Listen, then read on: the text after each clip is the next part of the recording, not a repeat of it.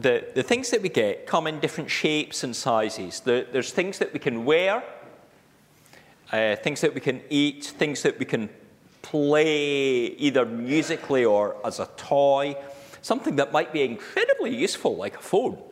All sorts of things that might decorate our home, maybe some ornaments or stuff.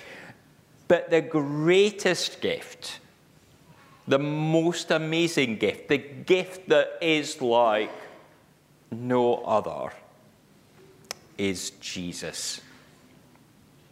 God loves us so much. God loves the whole world so much. This world that struggles at times, where there's much conflict, much disagreement, much that is wrong.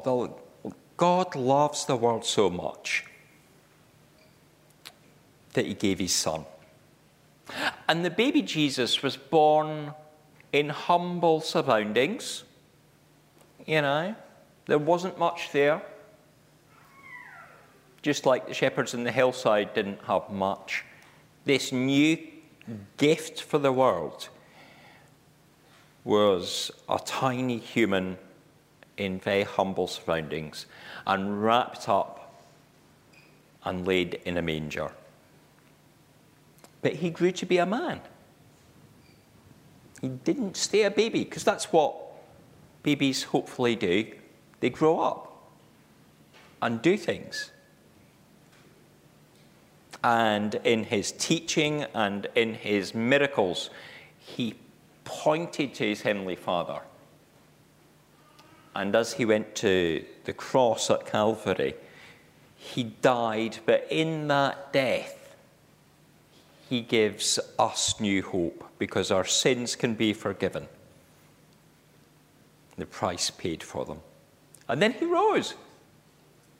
And at Easter, we remember the new life that we get from Jesus if we believe and trust in him.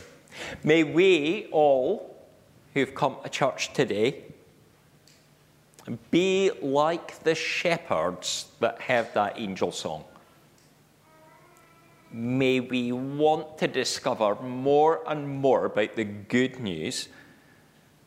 May we believe it in our hearts, and may we go onwards afterwards, sharing the story of Jesus and the great gift of God and everything that God has done.